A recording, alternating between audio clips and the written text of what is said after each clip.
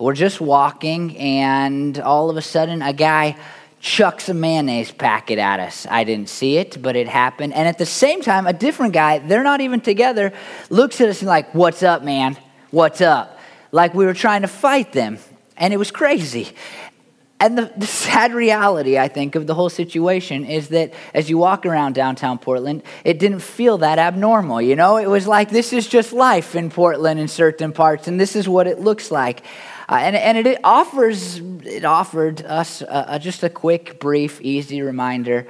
That's, by the way, not how I got this black eye. If you can see my black eye from where you're sitting, I don't want you sitting there thinking, does he have a black eye or does he have eyeshadow on the whole time?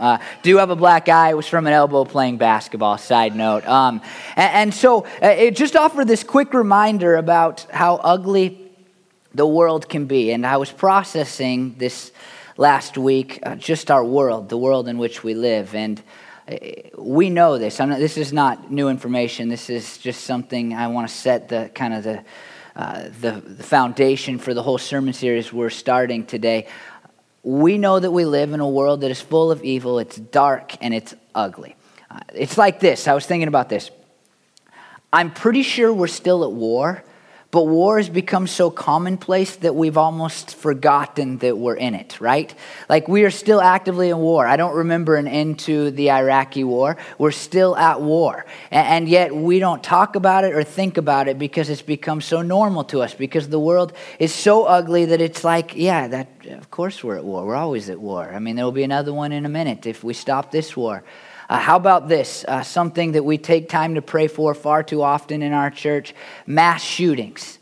Mass shootings happen all the time. Like some become famous because a few more people are killed, or they hit closer to home, or they're in places that make it more staggering, stand out, like it happens in a church or at a school, then we pay more attention. But there are mass shootings all the time, all the time. And it reminds us, it shows us that the world is ugly. I just looked on the internet the other day, and I just kind of I looked up killing in the news feed, because death reminds us and killing reminds us of how ugly the world is. And I got this: a man charged with abducting and killing a girl. It was like the first thing, who was 11 years old. 11 years old. I saw this. A 16-year-old girl was burned alive for helping a couple elope.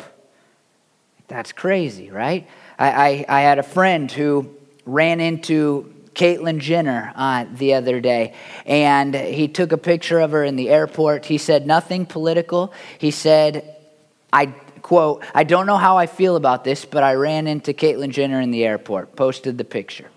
And I read through the comments, which were far more interesting than the picture, and the amount of hate was incredible. Hate towards Caitlyn Jenner, hate towards him for saying he didn't know how he felt, although he gave no explanation for what he meant by that. Hate towards him for being a bigot, or for being hateful himself, although he hadn't said anything that seemed hateful. I mean, just one person after another, based on a picture, were just ripping each other apart. And it's like, what is happening? Our world has become a really ugly place. I thought about this name this week as I was thinking about our world: Donald Trump. And I know as I say his name, then one of two things come into your head. Like, either you hate his guts, and you've probably said a bunch of mean things about a guy that is a human being. I would like to point that out. Or you've already thought, like, what about all the hate that's coming towards him, and you're reacting to the hate that comes towards him, and you hate people that hate him. And just when you say his name, for whatever reason, all of a sudden you can just see the ugliness of our world just rise up, and people start getting all kinds of angry at each other. And it reminds us of how ugly the world is. So we know that, right? We can agree. The world's a pretty ugly place, and it seems to be, at least in our country, getting more ugly all the time. And here's the other thing that I know and you know, and I don't have to talk you into this.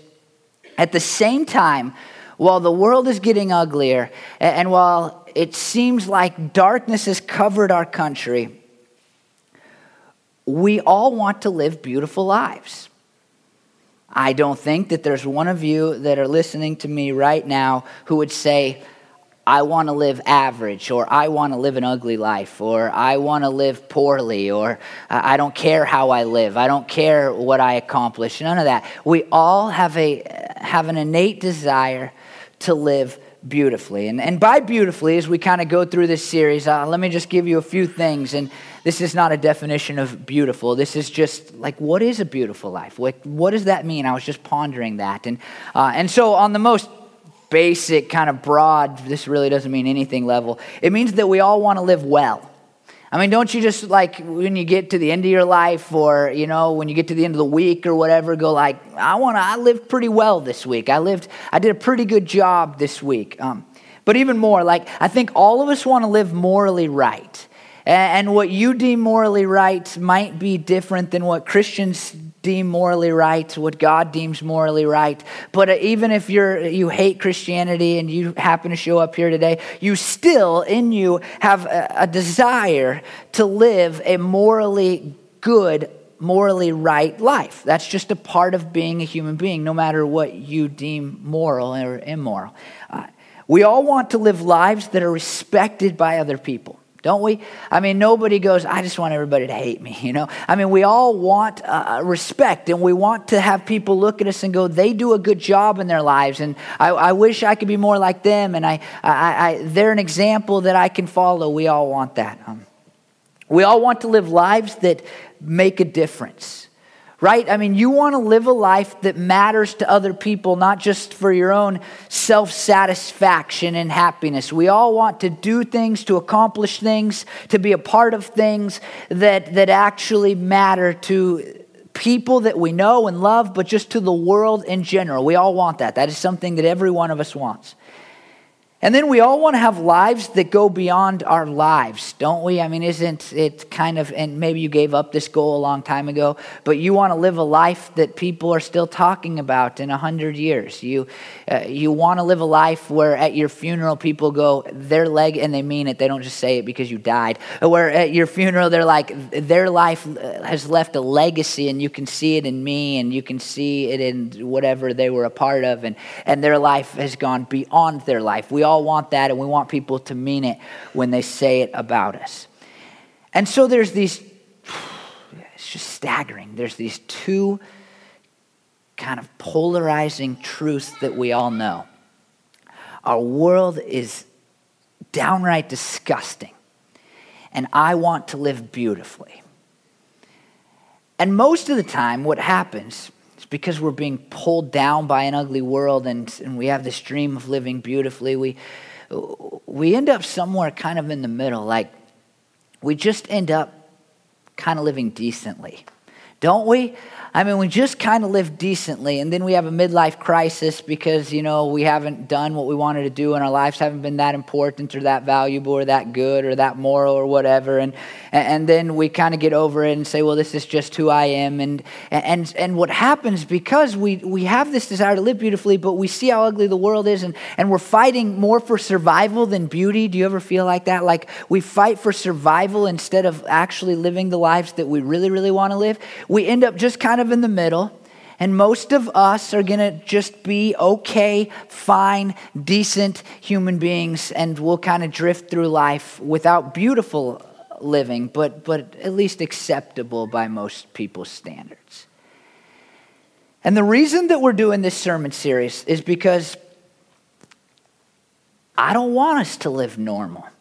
I don't want us to live average. I don't want us to fight to keep our heads above water. I think that our ugly, ugly world needs more beautiful people.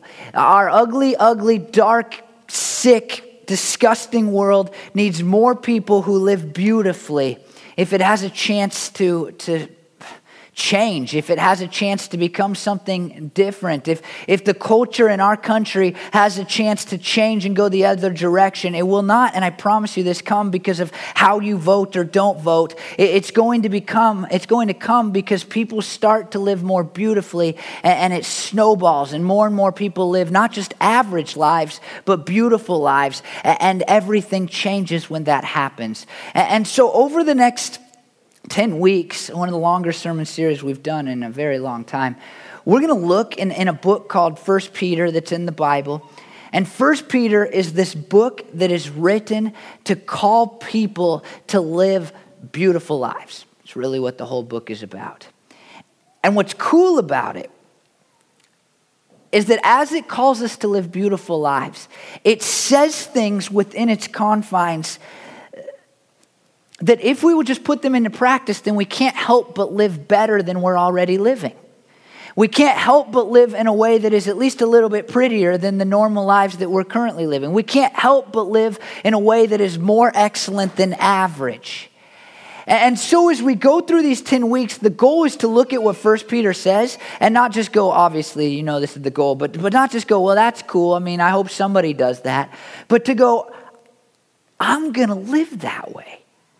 I don't care how ugly the world is. I want to have a life that matters. I want to have a life that is morally good. I want to have a life that makes a difference. I want to have a life that goes beyond me. And so I'm going to put into practice these things that Peter has said. Now, here's the really cool part about this book before we look at the first 2 verses in it. Peter is writing to a group of Christians that are spread out through the entire region of Asia Minor. And he's writing this book with a purpose, as every book in the Bible is written. He's writing it with a purpose, and here's the purpose. It's really cool. The world in which he lived was ugly. There was persecution against Christians. There were problems. There were fighting. His own people, the Jewish people, were oppressed by the Roman government. And the government of Rome, if you don't know this, was very godless. They made it so that you had to worship the emperor, and they worshiped false gods, and they did things that even in today's standards we would call really, really bad. I mean, like pedophilia was just a part of their culture. But what's happening when Peter writes this book is that the world is about to get uglier. There's going to be a couple of Roman emperors, Nero being the most famous, that are going to take what's happening in Rome, this kind of ugly culture that Peter lived within, and he's going to magnify it. And it's going to get magnified to the point where Christians are going to be persecuted and killed like they don't matter at all, like they're cattle that's being killed to make beef for us to eat, almost literally. Because here, let me just tell you a couple things about Nero, and maybe you've heard this before in a history class or something. Nero decided that he hated Christians, and so Nero did a couple things with Christians that have withstood kind of history, and we still know about them. One is that he lit his gardens by lighting them on fire. Think about that. Another is that he'd have parties within those same gardens while Christians are hanging on posts lighting the garden, and he would dress in animal skins with claws, and he would hunt Christians who were running around, and he would maul them to death. And what Peter knows as he launches into this book is that the world is ugly, and God knows it's about to get uglier. And there are these people, Christians, who wanted to live beautifully and who were striving to live beautifully. And the question becomes, how do we do it as the world becomes uglier and uglier? If people are kind of on our side, if people kind of like us and they like our moral stances, if they align with our thinking and our beliefs, then it's not that difficult to live beautifully. If everybody's living beautifully, then we all can just live beautifully and it can be happy and it'll be like Pleasantville and everything's okay. But when the world and the culture is ugly, then how do we live beautifully? And that is exactly what Peter is going to say in this book, what God is going to reveal to us through his servant Peter.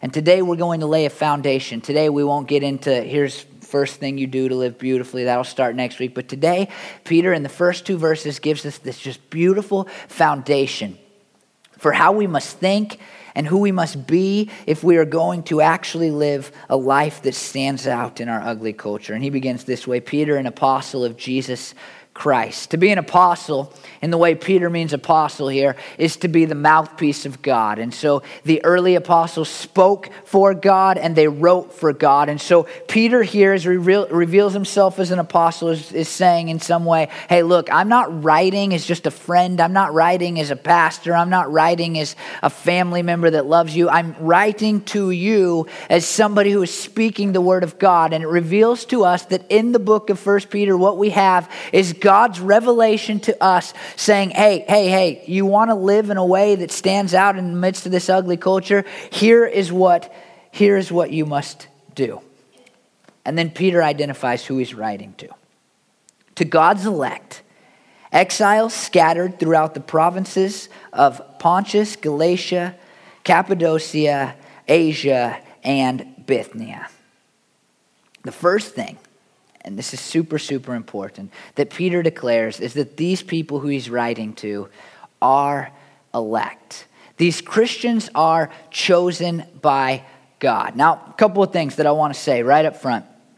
First of all, if you're not a Christian, I think you'll find value in this sermon series. I think you should keep coming back because there's great principles for you. Even if you hate God, then you'll find great principles for living a beautiful life in 1 Peter. The Bible has withstood the test of time, and people respect it thousands of years after it's been written for a reason. And part of the reason is it contains incredible truths. And so even if you hate God, then there's something for you in this sermon series.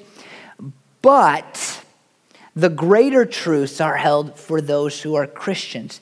And it's in part because Peter reminds us here that all who are Christians are elect.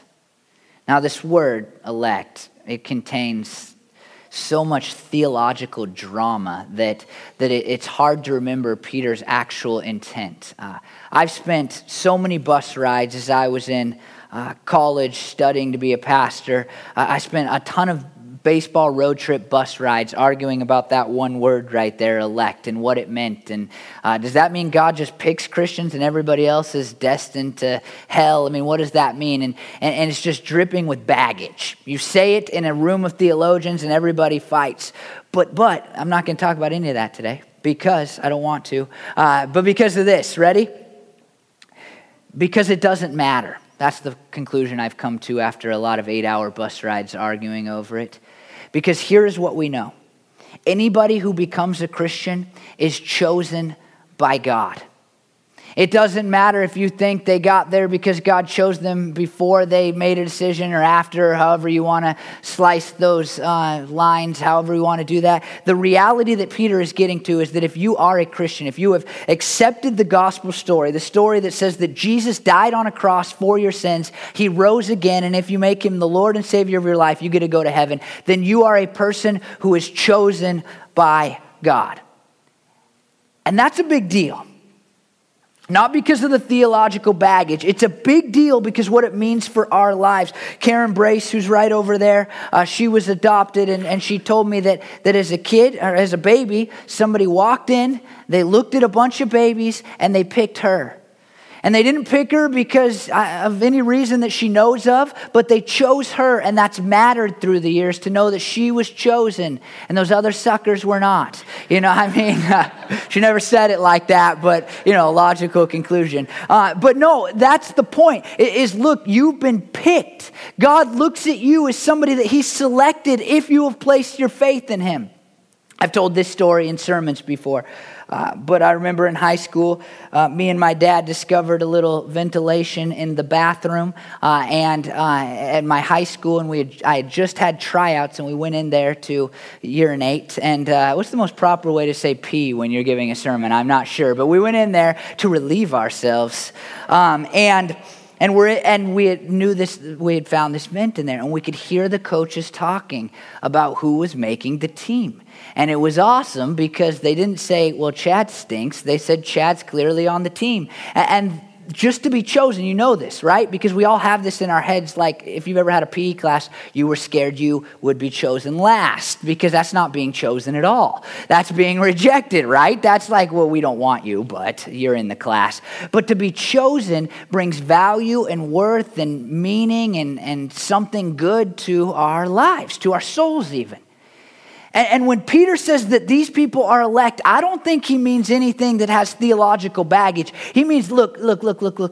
God has chosen you. You've been picked. You're on his team. You're part of his family. You've been adopted. You've become, as he'll say it later, his holy nation. You have become his priesthood. You have become the thing that he values maybe more than anything. And that's important.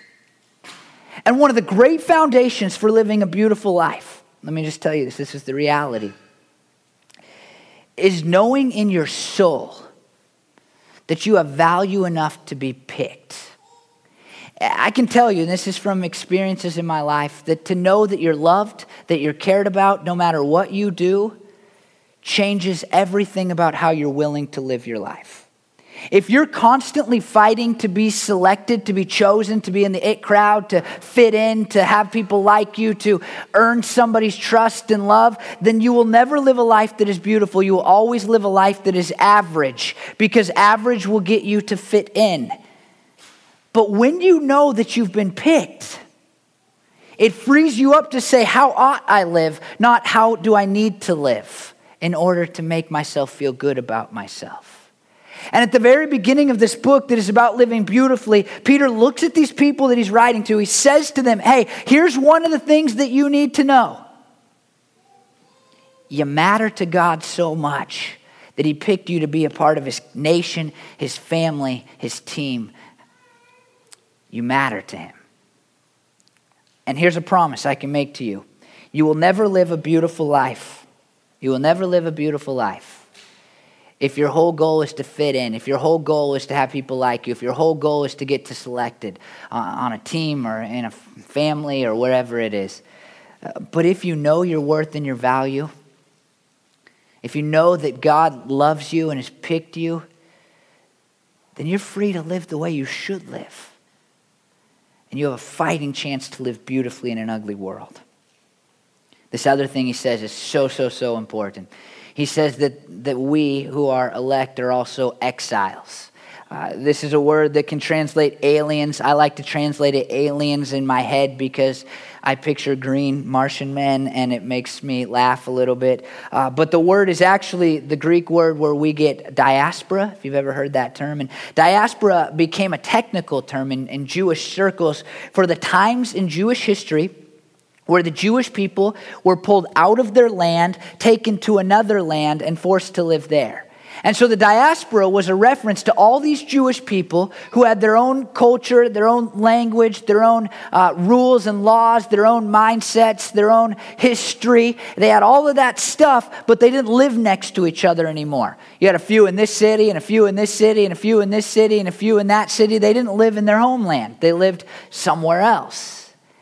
And so Peter takes this word, a word that had been a technical term, and he uses it in a far more general sense for those who are Christians.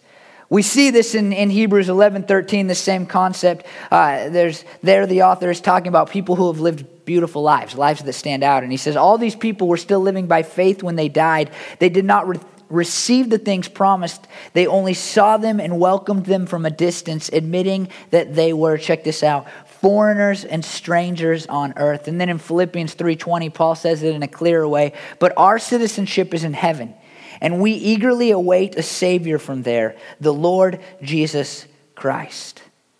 The idea that Peter wants us to understand is that we who are Christians, we are no longer, in the most real sense, a part of this world. We are no longer citizens of this world. We are now citizens of heaven. We have our own history and our own standards and in some ways our own culture. And we have our own ideas and our own morals. And we have our own king who is God, a different king than this world offers us.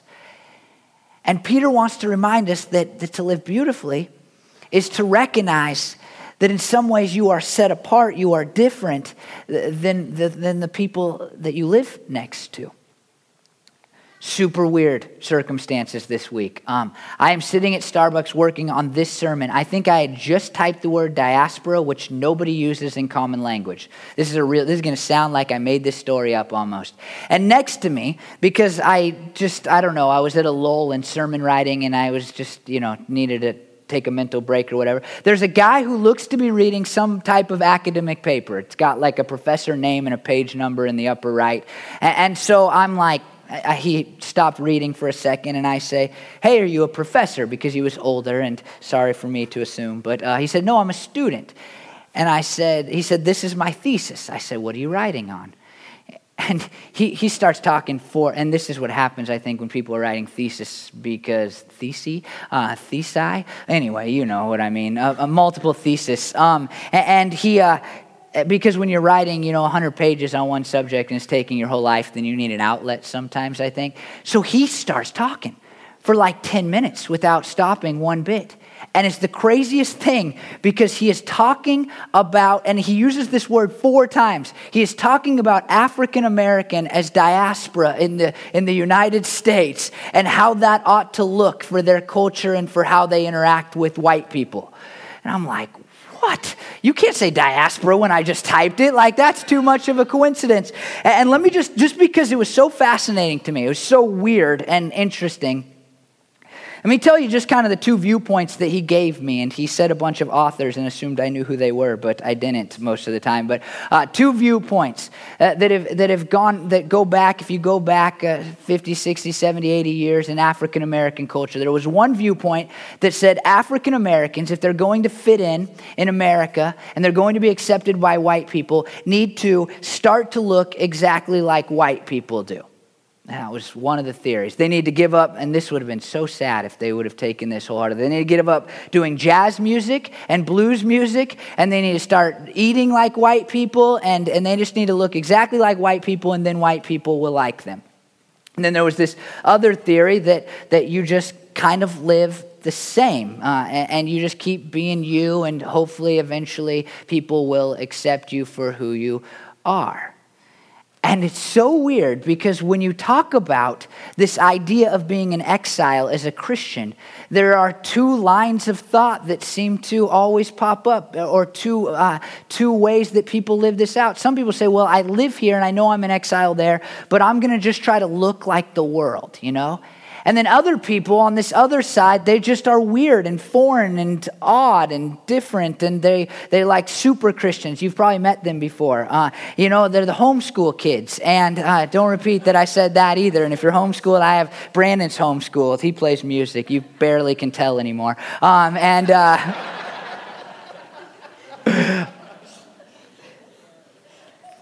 And there's like that, like I just won't look anything like this world. But I think in this word exiles, we find this kind of middle, like where we don't look exactly like people anymore, but we recognize our own culture and our own morals, and that our history is different than just American history, because we now subscribe to the history of God and what God has done in the world forever and ever, and we have our own beliefs, and we have our own ways of thinking and our own frame of sort of references, and we have ways that we live that are different, but we remember that we still live in this world, and that we ought to be not aliens like green Martians, but exiles who respect the culture in which we live as far as we can and is morally acceptable, but we are different because we have our own culture and our own heritage.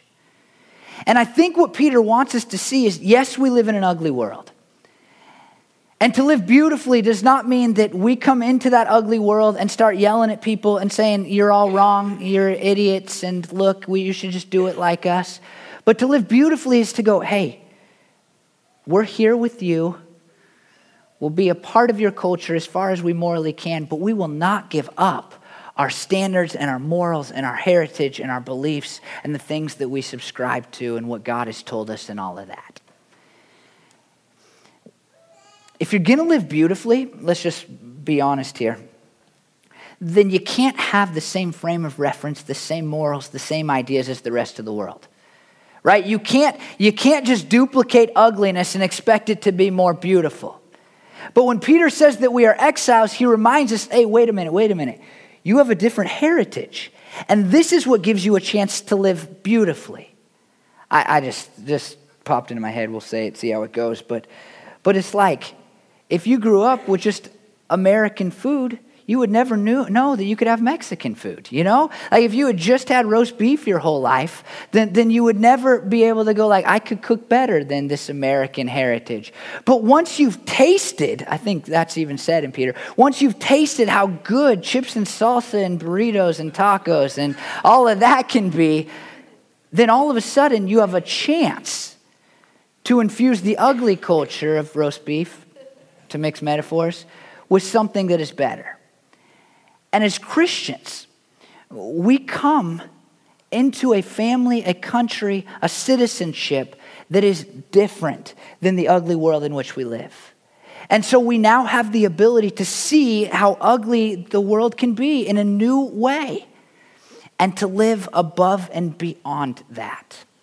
I think that's what Peter wants us to hear. He continues, he repeats even, that we have been chosen according to the foreknowledge of God the Father through the sanctifying work of the Spirit to be obedient to Jesus Christ and sprinkled with his blood. Now, foreknowledge is another word that has tons of theological baggage. It's a word that people argue about as they argue about election. And again, to do so completely misses the point, the intent of what Peter is getting at. This idea of foreknowledge is just to know before. And knowledge in Jewish culture, knowledge came to be a word that meant not just knowing about somebody, but knowing somebody intimately. And so it became a word that was used for intimacy within a relationship. And the idea here is that before the world existed, before you were even born, if you were a Christian, you can know that God has cared about you, that he has loved you, that he has wanted a relationship with you, that you have mattered to him, that he has wanted you to be on his side and his team forever. Forever in our standards, by our standards. And so the idea of foreknowledge in its core is to say, look, even before you were born, God cared about you and he loved you and he wanted a relationship with you. Jeremiah 1:5 says this, before this is God talking to Jeremiah, before I formed you in the womb, I knew you. Before you were born, I set you apart. I appointed you as a prophet to the nations. He's not saying to Jeremiah, I knew what you would do. He's saying, I cared about you. I loved you. You were important to me. You were valuable to me. I knew you. I knew you. Before the world was formed, you were known and loved by notice who's doing the foreknowing here. It's God. You were known and loved by a heavenly Father. Matthew 7:22 and 23, Jesus is talking to people who aren't Christians, and he says, I never knew you. Does that mean that Jesus didn't know about them, what their lives were about? No, it means that he didn't have an intimate relationship with them. And then in John 10:14, I am the good shepherd and I know my own. The cool part about being a Christian is that we have a relationship with God where he knows us intimately, and in that knowledge, he has set us apart to live beautiful, beautiful lives. And that's the next thing that is actually said, that we have been sanctified or set apart. We are called to be different than the world in which we live. In Peter's first sermon, in Acts 1:9, the very first thing that's recorded that Peter says after Jesus has been resurrected and goes up into heaven, he says, he did not discriminate between us and them, for he purified, same word, their hearts by faith. He set apart our hearts by faith. Peter's like a broken record on this issue. If you're a Christian, then you have been set apart for a purpose, and that purpose is the glory of God. Christians, this is what's so cool. If you're not set apart, then you can't live beautifully in an ugly world. If you're just in the midst of it and you're part of it and it's normal to you, then you can't live a beautiful life.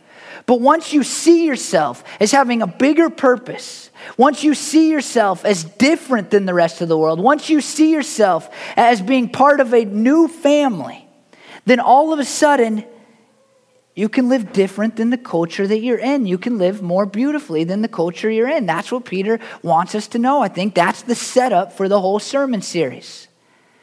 It is impossible to live above your circumstances if you haven't been taken out of those circumstances.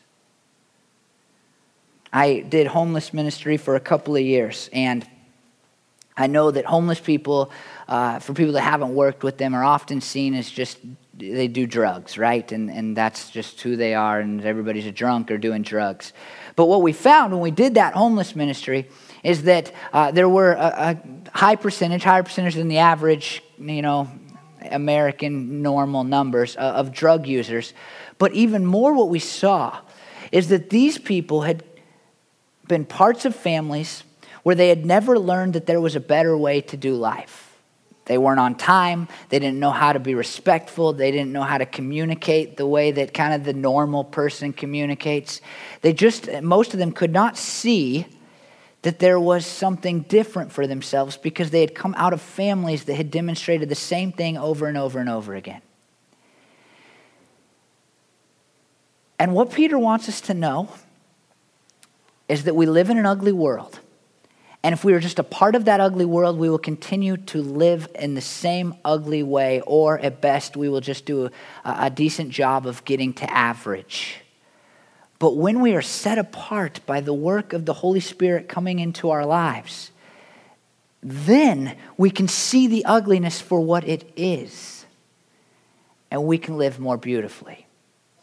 What's really cool, and I like this, as we read 1 Peter, and Peter's writing to this group of people specifically, these people in Asia Minor, they live so beautifully that eventually culture actually changes. And culture becomes more beautiful because people look around and go, well, you're doing this better than me. This is better. I like this better. And people start to see that there can be a different normal.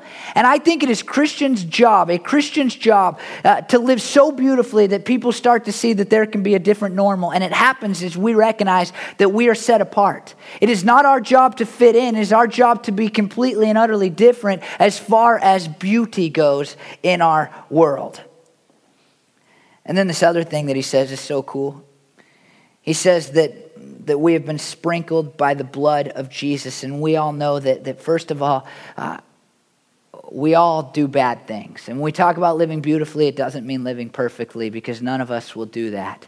And we always have the forgiveness of sins that is represented in the blood of Jesus. If you go to the Old Testament, you'll see 3 ways that the sprinkling of blood was used. And they're so fascinating to me because in some way, they all call us to more beautiful lives. In Exodus 24:8, it's connected to God making a covenant with the Israelite people and the people making a covenant with God.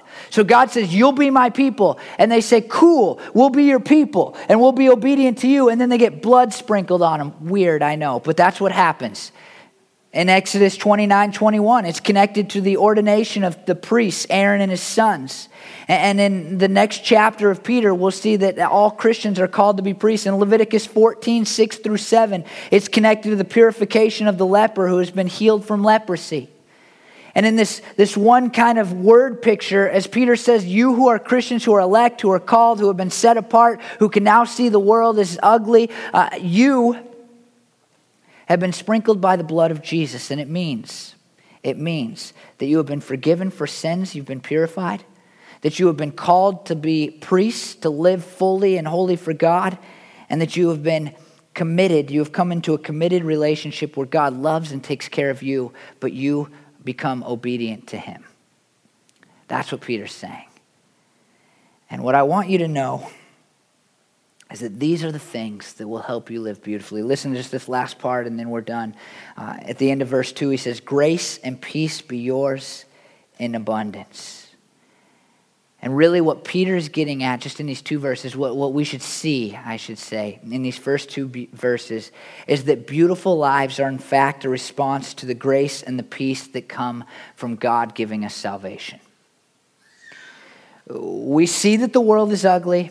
We want to live beautifully. And the great divide is conquered, it's covered, it's fixed as we recognize and are filled with the grace and the peace that God brings to us when we accept Jesus as our Lord and our Savior. What it all comes down to is that we have a chance to stand out if we are people who recognize that we have been chosen, who recognize that we have been set apart, who recognize that we have been sprinkled by the blood of Jesus, and who are constantly being filled by the grace, the love, the hope, the joy, the forgiveness, the peace that Jesus has brought to us. I'll tell you, we'll go through this series, and all the things I'll say in the next 9 weeks can matter to every person. But they can only truly matter to those people who have given themselves to Jesus and have become elect and sanctified and purified by God.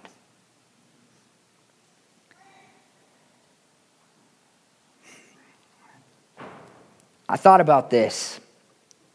If you think about people that you know who have beautiful lives, just quickly pop a name into your head. They have something in common, and you can see it in the way people talk about them. We say things like this: from the time they were young, they were different. We say things like this: oh, they just sensed a calling upon their lives. We say things like this: he refused to accept norms. Or this one: he just has it. He was different. He stood out. And oftentimes, when we see beautiful lives, we look at those people and say their advantage is that they were different, or they sensed a calling, or they accepted norms, or they were just naturally different. And what Peter reminds us is that all of us who give our lives to Jesus are different, and we're called, and we don't have to accept norms, except the norm of our citizenship, which is in heaven, and that we are different. And so therefore, we should be living beautiful lives. If you're a Christian, God has called you. He's uniquely set you apart, and he's filled you with fatherly love and the Holy Spirit and forgiveness and grace and peace so that you may live beautifully. And so I say, as we begin this series, remember that a beautiful life is driven by a beautiful soul that has been changed by God. And so I hope that all of you will take that offer of salvation, you will accept it, and you will begin this journey as we look at Peter's words on how we too can live beautifully. Pray with me, please. Lord, I thank you for all that you've given me, God. And a lot of times on Sundays, we pray for you to give us more.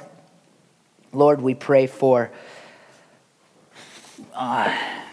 you to help us be different, to help us do things in a different manner. But Lord, I thank you that this morning we can just look at this passage and remind ourselves, be reminded of all that you have already done for us. Because God, it is those gifts are the only true way that we can live a life that is beautiful. God, I pray for anybody that's in front of me who will listen online that's not a Christian. I pray that you'd bring them to you so that they can know that they are called and sanctified, and they can understand your love and your grace, God. And I pray for those of us who are Christians that we would remember that we are set apart and that we have been called, and we would live our lives accordingly. I ask these things in your holy, wonderful name. Amen.